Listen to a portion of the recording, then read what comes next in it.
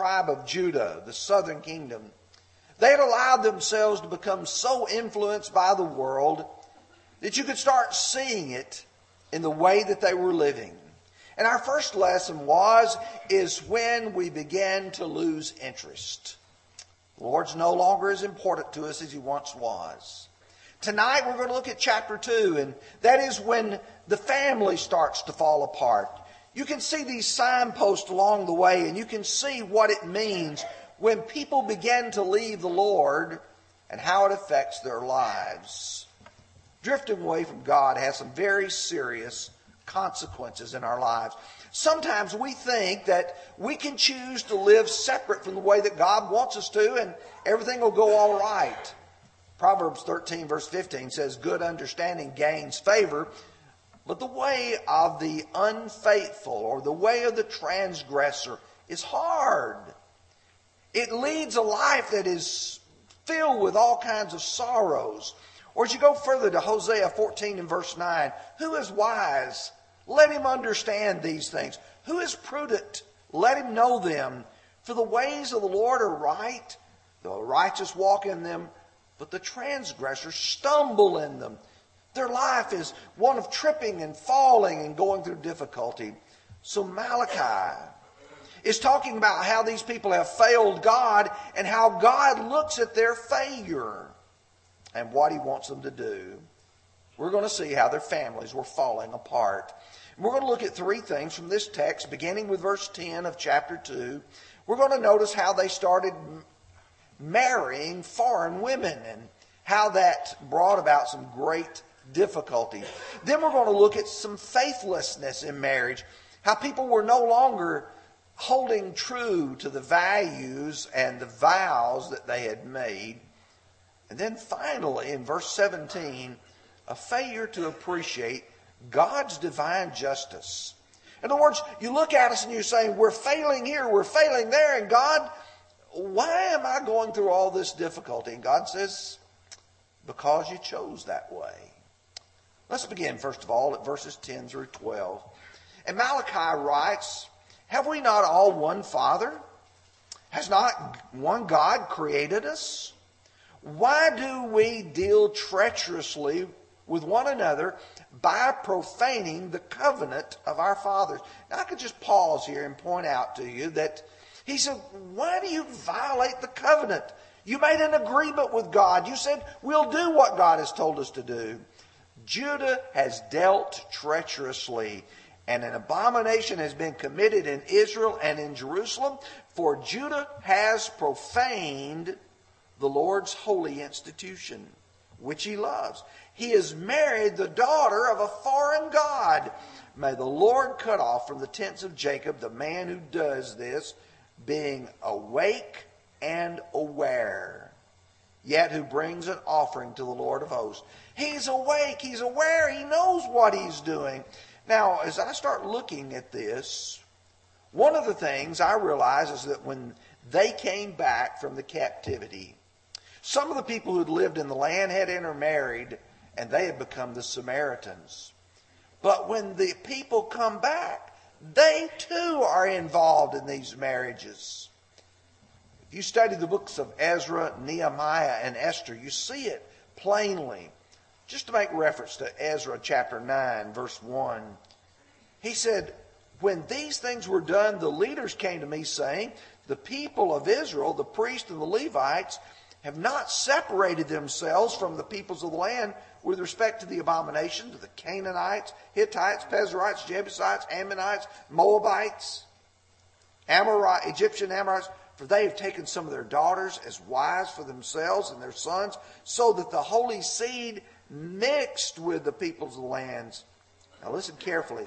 Indeed, the hand of the leaders and the rulers has been foremost in this trespass. What you have is they come back and you've got the priest. You've got the leaders of the people, and they're intermarrying with the people of the land, and they're saying, no big deal.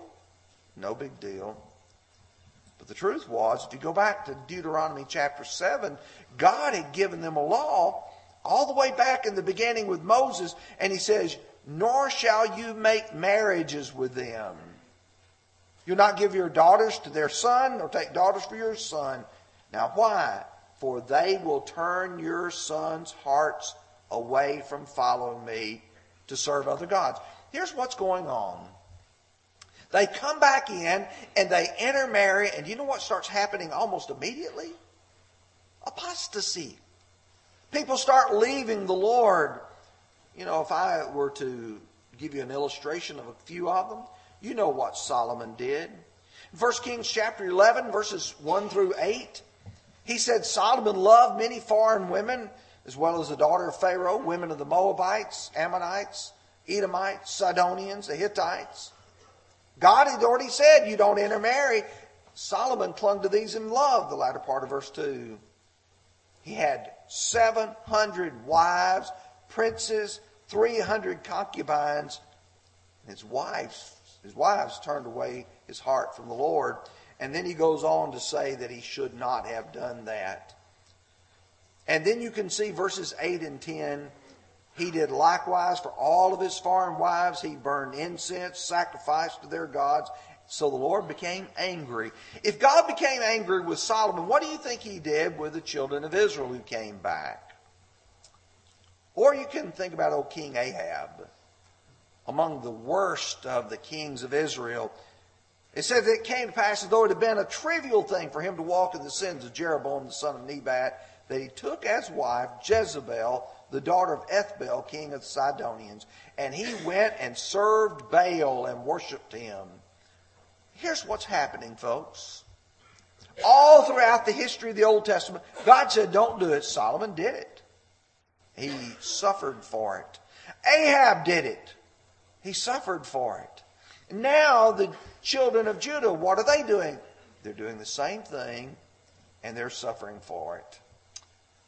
Now let's ask a question, because if we're going to have to apply this to our generation, how many Christians have lost or are losing their faith by marriages to worldly minded spouses and spouses of man-made churches?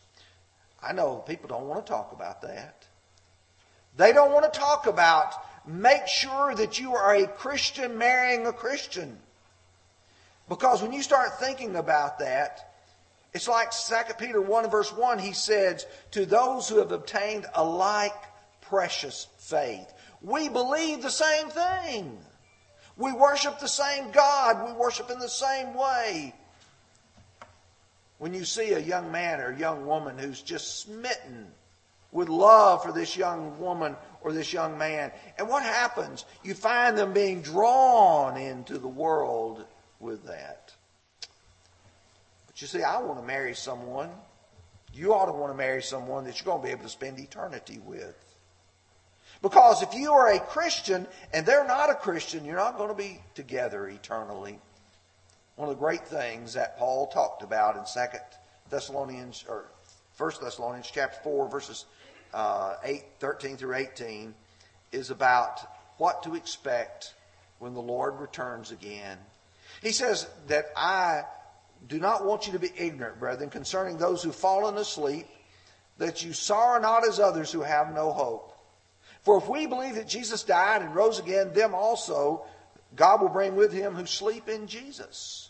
What that means is, if there's a person who is a Christian and they pass, and their spouse is also a Christian and they pass, they're going to be together in eternity. And then he says in verse 17, then we who are alive and remain shall be caught up together with them in the clouds to meet the Lord in the air, and thus we shall always be with the Lord. Therefore comfort one another with these words. I can't tell you how many times I've stood with a spouse who's lost a loved one at the casket and say, you want me to tell you what comforts me? I know we can be together in eternity. The second thing that you will notice that Malachi is going to bring up is the faithlessness in their marriages. Let's look at verses 13 through 16. And this is the second thing you do. You cover the altar of the Lord with tears, with weeping and crying, so he does not regard your offering anymore, nor receive it with goodwill from your hands. Yet you say, for what reason? Because the Lord has been a witness between you and the wife of your youth, with whom you have dealt treacherously. Yet she is your companion and your wife by covenant. But he did not make them one, having a remnant of the Spirit. And why one? He seeks a godly offspring. Therefore take heed to your spirit, and let none of you deal treacherously with the wife of his youth. For the Lord God of Israel says that he hates divorce, for it covers one's garment with violence, says the Lord of hosts. Therefore take heed to your spirit, that you do not deal treacherously. You know, one of the things that you observe is the altar covered with tears. There's this weeping, there's this crying going on, and yet God's not accepting their offerings from that altar. Why were things so bad? Well, you have to read the context to appreciate. In fact, if you want to just back up to chapter 2 and verse 1, I want you to notice a few things. I'm not going to read all 9 verses, but I do want to pull out some very important points. He said to him in verses 4 through 6, Then you shall know that I have sent this commandment to you, that my covenant with Levi may continue, says the Lord of hosts. My covenant was with him, one of life and peace, and I gave them to him that he might fear me, so that he feared me and was reverent before my name. Now listen carefully to verse 6. The law of truth was in his mouth, and injustice was not found on his lips.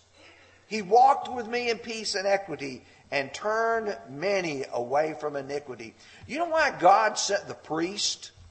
He said they're supposed to find the words of God from his mouth. You're supposed to be able to go to the priest and he can teach you God's law. It said in the latter part of verse 6, and he turned many away from iniquity. What you and I are supposed to do is we study God's word. We're supposed to recognize this is what's right and this over here is what's wrong. And if you do what God wants you to do, you'll turn away from this iniquity, from this wrong. Verse 7, for the lips of the priest should keep knowledge, and the people should seek the law from his mouth, for he is a messenger from the Lord of hosts. You listen to him. God's put you his message. But verse 8, but you have departed from the way. You have caused many to stumble at the law. You know why there was a problem? The priests weren't telling the people the truth. You see, that's what happens when people start losing interest in God, when their sacrifices and their offerings are just the junk that they don't want. And now what the priest is doing is they're telling everybody, oh, don't worry, God will accept you. Generally, a congregation is no stronger than the leadership, than the teaching they're getting. Proverbs 9 and verse 2, when the righteous are in authority, the people rejoice, but when a wicked man rules, the people groan. You have leadership that's leading you in the right direction. That's something you can rejoice in. Here's the problem. Divorce had become all too common. And folks, here's a recognition of our day and age. Divorce in the 21st century is way too common. It's become almost an accepted thing. These people were divorcing over trivial matters. Now, what had God's word said? You go to Deuteronomy chapter 24, verses 1 through 4, and he says, when a man takes a wife and marries her, and it happens that she finds no favor in his eyes because he has found some uncleanness in her, and he writes her a certificate of divorce and puts her out of his, puts it in her hand and sends her out of his house. When she goes, departed from her house, goes and become another man's wife, the latter husband detests her. Same thing. You've got divorce, leaving, marrying somebody else, divorce, leaving, marrying someone else. And some of them were even trying to just go back once again. You see, here's the problem. Jesus, in his message, said, that's not the way God intended it. In fact, they're going to ask him a question in Matthew 19. And the question was, is it lawful for a man to divorce his wife for just any reason? And he answered and said to them, have you not read that he who made them in the beginning made them male and female? And for this reason shall a man leave his father and mother, be joined to his wife, and the two shall become one flesh. So then they're no longer two, but one flesh. Therefore what God has joined together, let not man separate. Let not man separate. That means me, that means you, that means the courts of the land. God's law is you shouldn't separate. But they said, well, then why did Moses command to give a certificate of divorce and to put her away? He said, Moses, because the hardness of your hearts permitted you to divorce your wives, but from the beginning it was not so. That wasn't what God intended. Well, then what does God look at? And whoever divorces his wife except for fornication and marries another commits adultery. And whoever marries her who is divorced commits adultery. Somebody says, wow, that puts a lot of people in jeopardy today. It does, folks. It puts a lot of people in jeopardy. Because God's law was very plain and very clear. The only reason for divorce and remarriage is if your spouse has committed fornication. Otherwise, you're an adulterer if you remarry, and the person who marries you becomes an adulterer. You see, such was a violation of their covenant. Not only had they made a covenant with God to say we'll live by your law, but they made a covenant with their spouse, their husband, their wife. And you remember what Ecclesiastes 5 verses 4 and 5 says? When you make a vow to God, do not delay to pay it. For there is no pleasure in fools. Pay what you have vowed. Better to not vow than to vow and not pay.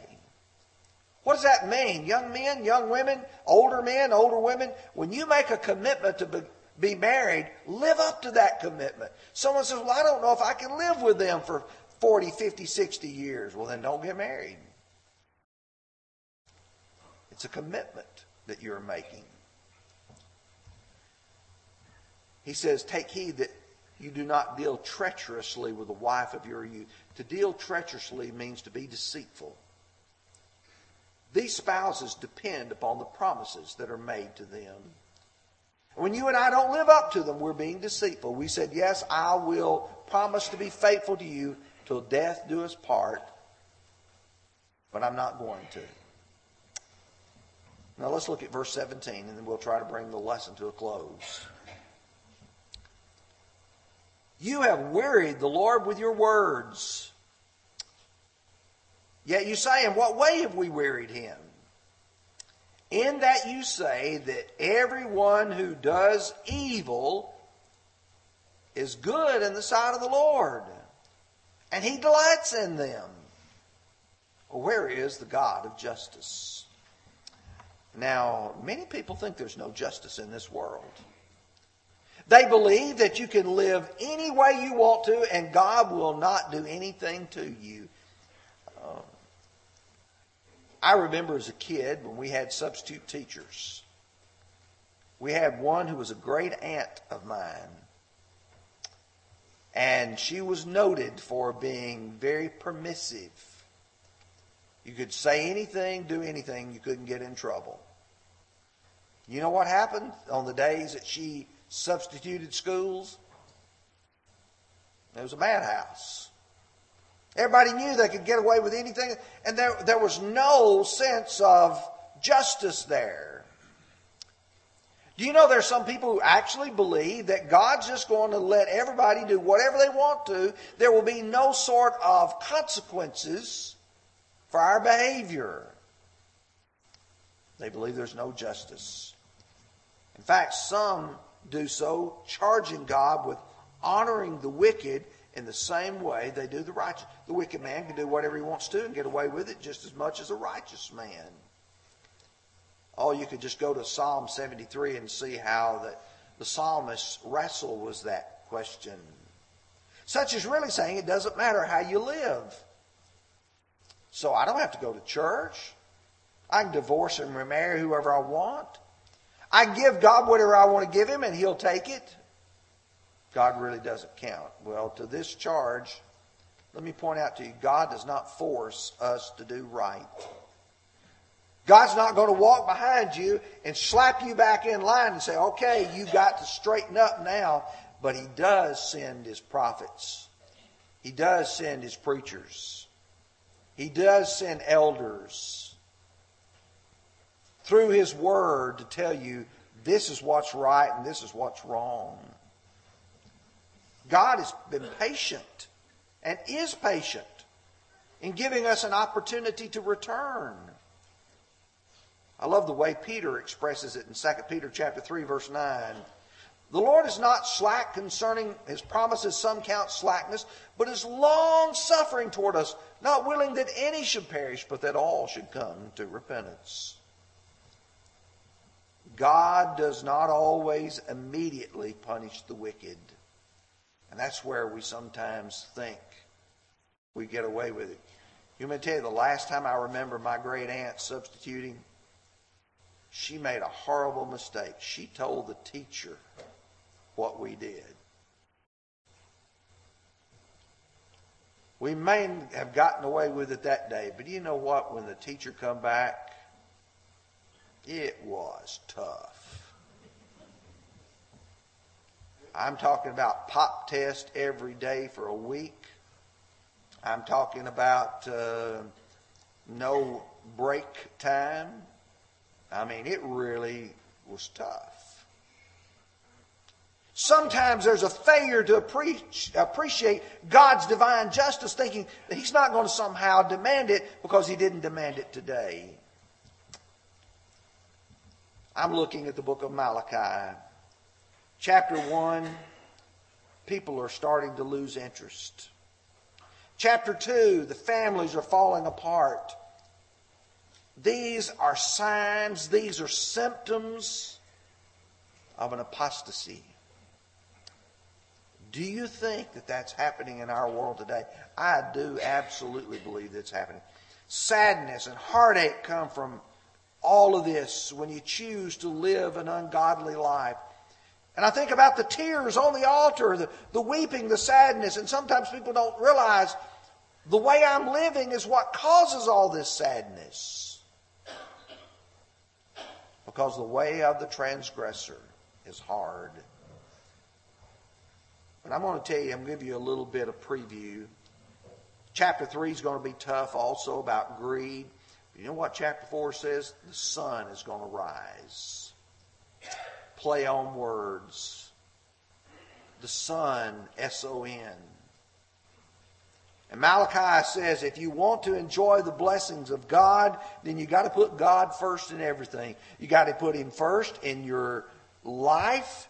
You got to put Him first in your home. And you got to put Him first in your finances. God's got to be there first in every place. What a privilege we have tonight to be able to extend the Lord's invitation. We've already seen 2 young men baptized this past week. What a great opportunity it is for us to be obedient to the gospel. If you want to become a Christian tonight because you believe in God, why not repent of those sins, confess your faith in Him, and be baptized? If you're a Christian, you look at your life and you say, I know what, I need to correct some things in my life. Here's your opportunity. We're going to sing while we pray and while we plead. If you'll come as together we stand and sing.